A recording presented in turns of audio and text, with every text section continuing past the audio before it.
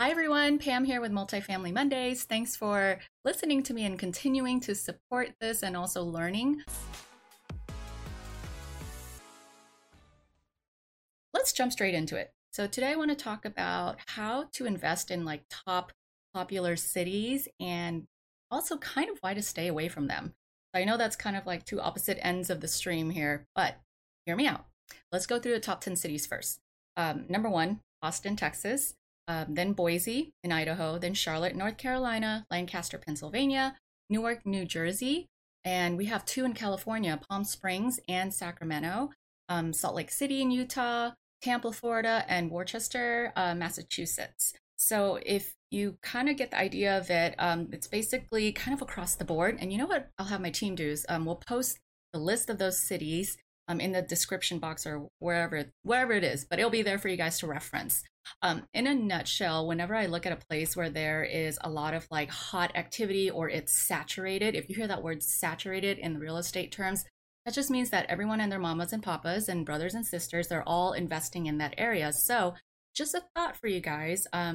What if you didn't really invest in like city center in Austin, Texas, for example, but you looked maybe an hour outside? It's not too far to drive into downtown Austin, but still not too far away to get to anywhere else. So why don't you scope out and expand the radius? That's usually how Pam's brain works, is I start to study the map of that city and I'll expand the radius outward. And the three main things I look for, guys, is the and it's part of the infrastructure. So the hospital and healthcare system, because guess what? We're all humans and we will get sick at some point. So you want to live near places that can provide healthcare for you.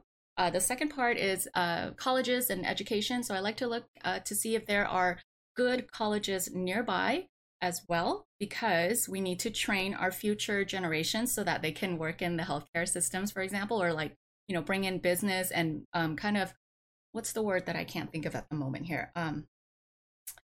Stimulate the economy of the cities that surround Austin, for example. So that's number two.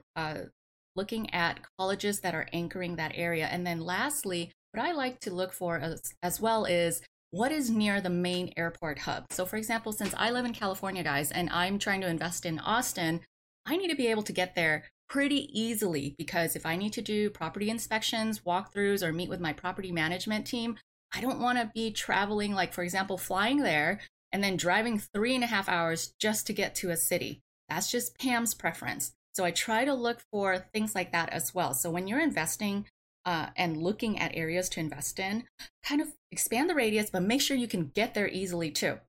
And actually, let me add a bonus tip. You want to check on the population number. So if you're looking at, you know, some random city that's close enough to Austin, maybe it's an hour and a half away, but there's a population of only 1,000 people or 2,000, that's a no-go zone. Do not go there. That means the city is either dying, it's stagnant, and it's not growing. And you don't want to be investing in that area because the city's infrastructure will not support your business. Everyone is going to be looking elsewhere. So those are the kind of infrastructure things that I like to look at. Gas stations are one as well. I know gas is expensive right now, but hey, we still drive everywhere. And if you want people to drive to your apartment complex, you kind of need to have gas stations around. Next, we all love to eat, right? So you need to find out if there's some big chains in the area, Target, Walmart, Sam's Club, Costco, or maybe some fast food chains. Are they in the area? Because people need to eat and they don't want to have to drive an hour to go get food or groceries, unless you are seriously trying to invest in like a ranch or farmland, but that's not why you're listening to this podcast, right? So in a nutshell, the top 10 cities to invest for 2022 are listed. There's two in California, but I am urging you guys to kind of think creatively and think a different way, like how I would think, and just kind of expand the radius outward and see what other things are anchoring that city. So let's take a look at Palm Springs. That's another one. I'm pretty familiar with that area because I live close to it. It's near casinos. It's also near like a national park in a sense. So there's many things that it's near, so you can always expand outward. Now, near Palm Springs is a city called, I think it's called like the Salton Sea.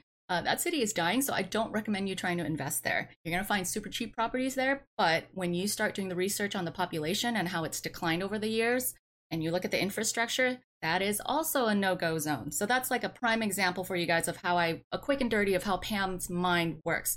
If Palm Springs was the main hub, look outward, and then I look at the surrounding areas and then try to pick an area where the city's not dying. You want to make sure that there are people there and it's growing and businesses are coming in. And right now, near Palm Springs, California, and beyond in that area, there's a huge industrial boom, meaning we have a lot of Amazon warehouses sprouting up. So if you follow that path, the path of progression, guys, of where they're building industrial warehouses, what do you think is going to happen next? They're going to look for people who want to work there. And if people want to work there, what do you think those people need? They need places to live. They don't want to have to travel back and forth from, downtown LA all the way out to past Palm Springs. So that would be a good way to look for places that have apartments that are, reasonable enough for their workers to live while they work at Amazon. So things like that. That's called like studying the infrastructure and making sure that you're in the path of progress. And that way you kind of safeguard your property and your rentals. I hope that makes sense. Okay, so I talked loosely on the surface level of how I would expand the radius and what I would first look at. So just a quick recap here. You would look at basically the infrastructure, the roads, how to get to and from, the ease of it, and like some of the major anchoring industries, whether it's healthcare, education, or I don't know, hospitality. You want to make sure that there are jobs nearby so people want to live where your apartments are. One of the things I talked about as well is the population number. So you need to make sure that the population is growing because that tells you that the city is investing in their people and it's going to grow. And that means companies are projecting their 5 to 10 year strategy plans for staying in that local area. Another thing I like to look at, if I didn't mention this already, is making sure that it's near a big airport. Why? Because people come from all over these days. Long gone are the wagon wheels. So you want to make it easy for people to visit their families who might be living at your apartments, for example. So try to look for big airports and stay kind of, I want to say maybe like within the 2-hour range driving distance. Now, I know some of you might be like, hey, what about the miles? I go by kind of a feeling of just like, hey, ballpark, an hour and a half to 2 hours is about the max that I personally would drive. So I'm going off of that. Now, if you're more comfortable with, when your plane lands and you drive 3 to 5 hours to a property, you might have an advantage over people like me who wouldn't even look beyond. So just another thought here of just being creative. If you're willing to look further, know that your property values will be cheaper too. You can't really gain as much profits unless you're like getting closer to city center. Let's see, other tips.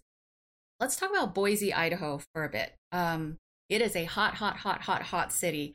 So I recommend for sure you guys expand. Like there's even all the way up to the border of Washington State as well. I've been in this market for quite a while and it's boomed a lot.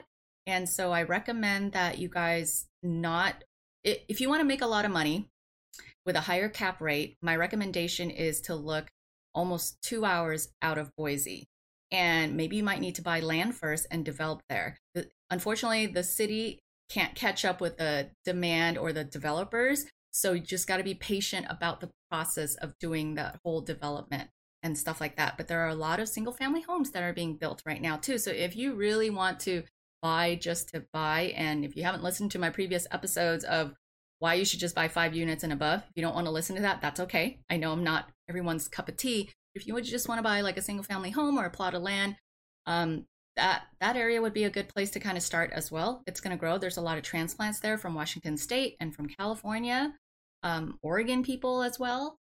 Let's see what else. I don't know too much on the East Coast. I was in Tampa earlier this year, and it is really hot as well. I went there for a convention that I was speaking at and then decided to go tour a couple apartment complexes with one of the brokers there at Marcus and Millichap. And to me, this was only 3 months ago.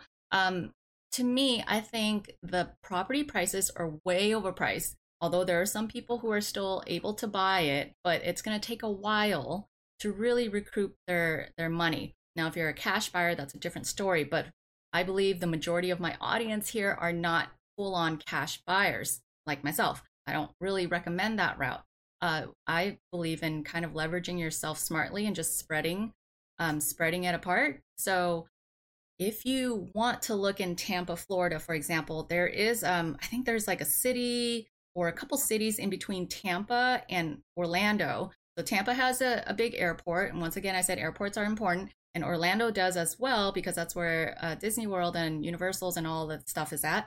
But in between that, there are a couple cities, and that's within the 1 hour to 2 hour range that I highly recommend you take a look, because guess what? Everyone has to drive to work in Tampa, or maybe they go to Orlando as well. So worth looking into. So that's something of how I would look at a new city. Let's see, another city I've looked at here, Salt Lake City in Utah. Fun fact, by the way, I went to the Salt Flats. Is that what they're called? The Bonneville Salt Flats. It was super fun out there. So if you have not, I highly recommend you go check it out. I'm married into a family of like adrenaline junkies, and I myself love that too. So it's so cool to imagine racing your cars or vehicles out there. I did walk on it, and it was really fun. It's just surreal where you look around and it's white powder everywhere and just flat whiteness. Pretty cool actually. And I just drove off the freeway, parked my car, and walked onto it.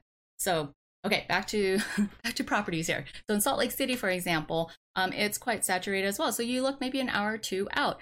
And honestly, where I was heading to the Bonneville Salt Flats, there is, God, I forgot the name of the city. Maybe it's Bonneville. Right there. It's anchored by a casino, and it's up and coming. It's not your typical Class A type of properties or your tenants. But if you don't mind being there, that is an area that could kind of come up. Now, that market right there, it's a little unique. So I would encourage you to just really study the city to see how the casinos are doing, how the population is going, and what the city mayor plans to put in. Because I'm not too familiar with their next 5 to 10 year plan. And as I said, you need to be part of the path of progression. You want to make sure that they're not going to move away from there. Though I don't think they would, because they have a casino that probably makes money from people coming in from other states and making a pit stop as they're heading towards Salt Lake City. So that's that one. And then let's talk about Sacramento. Sacramento, California, that's up north, where our state capital is. It's been growing a while, and it's growing more because of the spillover from like people from San Francisco, San Jose, just all up there. And there are a couple UC systems or colleges nearby as well. So Sacramento is good. And once again, kind of like my tip, if it's too expensive in downtown Sacramento, start looking outward. Maybe look between Sacramento and San Francisco, or Sacramento and San Jose, for example, because then you're anchored between those major airport hubs and the major freeways that will take you there. So you have multiple paths to get to that city. As I'm telling you these top 10 cities to invest in 2022, remember that what works for you may not work for others, and may not work for me either. It depends if you're like a short-term investor, long-term investor, or active, passive, like all of those factors come into play. Like, what is your exit strategy? Is your plan to hold on to something for like 3 years, 5 years, or flip? Like I said, I don't recommend flipping or wholesaling, but to each their own. I found what I like, and I like to do that. Or I found what I like, which is investing long term, and I like to do that because it's slow enough for me to understand the area, the property's performance, and all that fun stuff. I just don't want to have a heart attack each time I'm trying to flip a property. But the returns are great that way. So I don't know, to each their own. Just make sure you're well aware of your style and your preference of investing. Oh, so like, for example, with these cities, actually a couple of my friends, they like to focus investing in like almost like dormitory style properties that are near colleges. That's their jam. That's all they do. So that could be something that you might like to do too. So in those major cities that I talked about, find like our local college, a JC, or, maybe a university, and look immediately in that area. And I'm willing to bet that it's probably overpriced right now, but that's kind of like another strategy that you can try to do in the nearby cities, is to be close to the local colleges, because there will always be a need for students, and students need housing But one thing you want to keep in mind is that there will be a lot of turnover, and maybe that's okay for you too, because if you want to invest this way when there's a lot of turnover, that means you can come in, do a quick fix, and raise rents, which means you'll end up raising your NOI. And what does that do, guys? Raises your property value and increases your cash flow as well. So that's pretty neat stuff. So that's one strategy that I just gave you guys right there. Another strategy that some of my colleagues do is that they invest heavily near hospitals, because they know that usually when people go to hospitals, they might have family members who want to be there for them, but they can't stay overnight in the hospital, so they need something local. And sometimes hotels are a little too expensive, and so they'll contract the apartment complexes with the hospital system. And so there's like a guaranteed occupancy. So the hospital can refer patients' families to go live or stay, a couple months, or maybe it's a week in that apartment complex. So that's another investment strategy that you can look into as well. Well, I guess that's it for today. Thanks for listening to me. Once again, today's episode was about the top 10 cities to invest in 2022. But really, my hint is look beyond that city, increase the radius of where the city is, and that's where you might find some little nuggets or little gems of areas and pockets that you can invest in to really maximize your profit and your income potential for you and your investors, your partners, or whoever else is joining your team. So this is Pam again with Multifamily Mondays. Again, thank you for your support. Thanks for listening. I'll talk to you guys next time. Bye. This is so weird.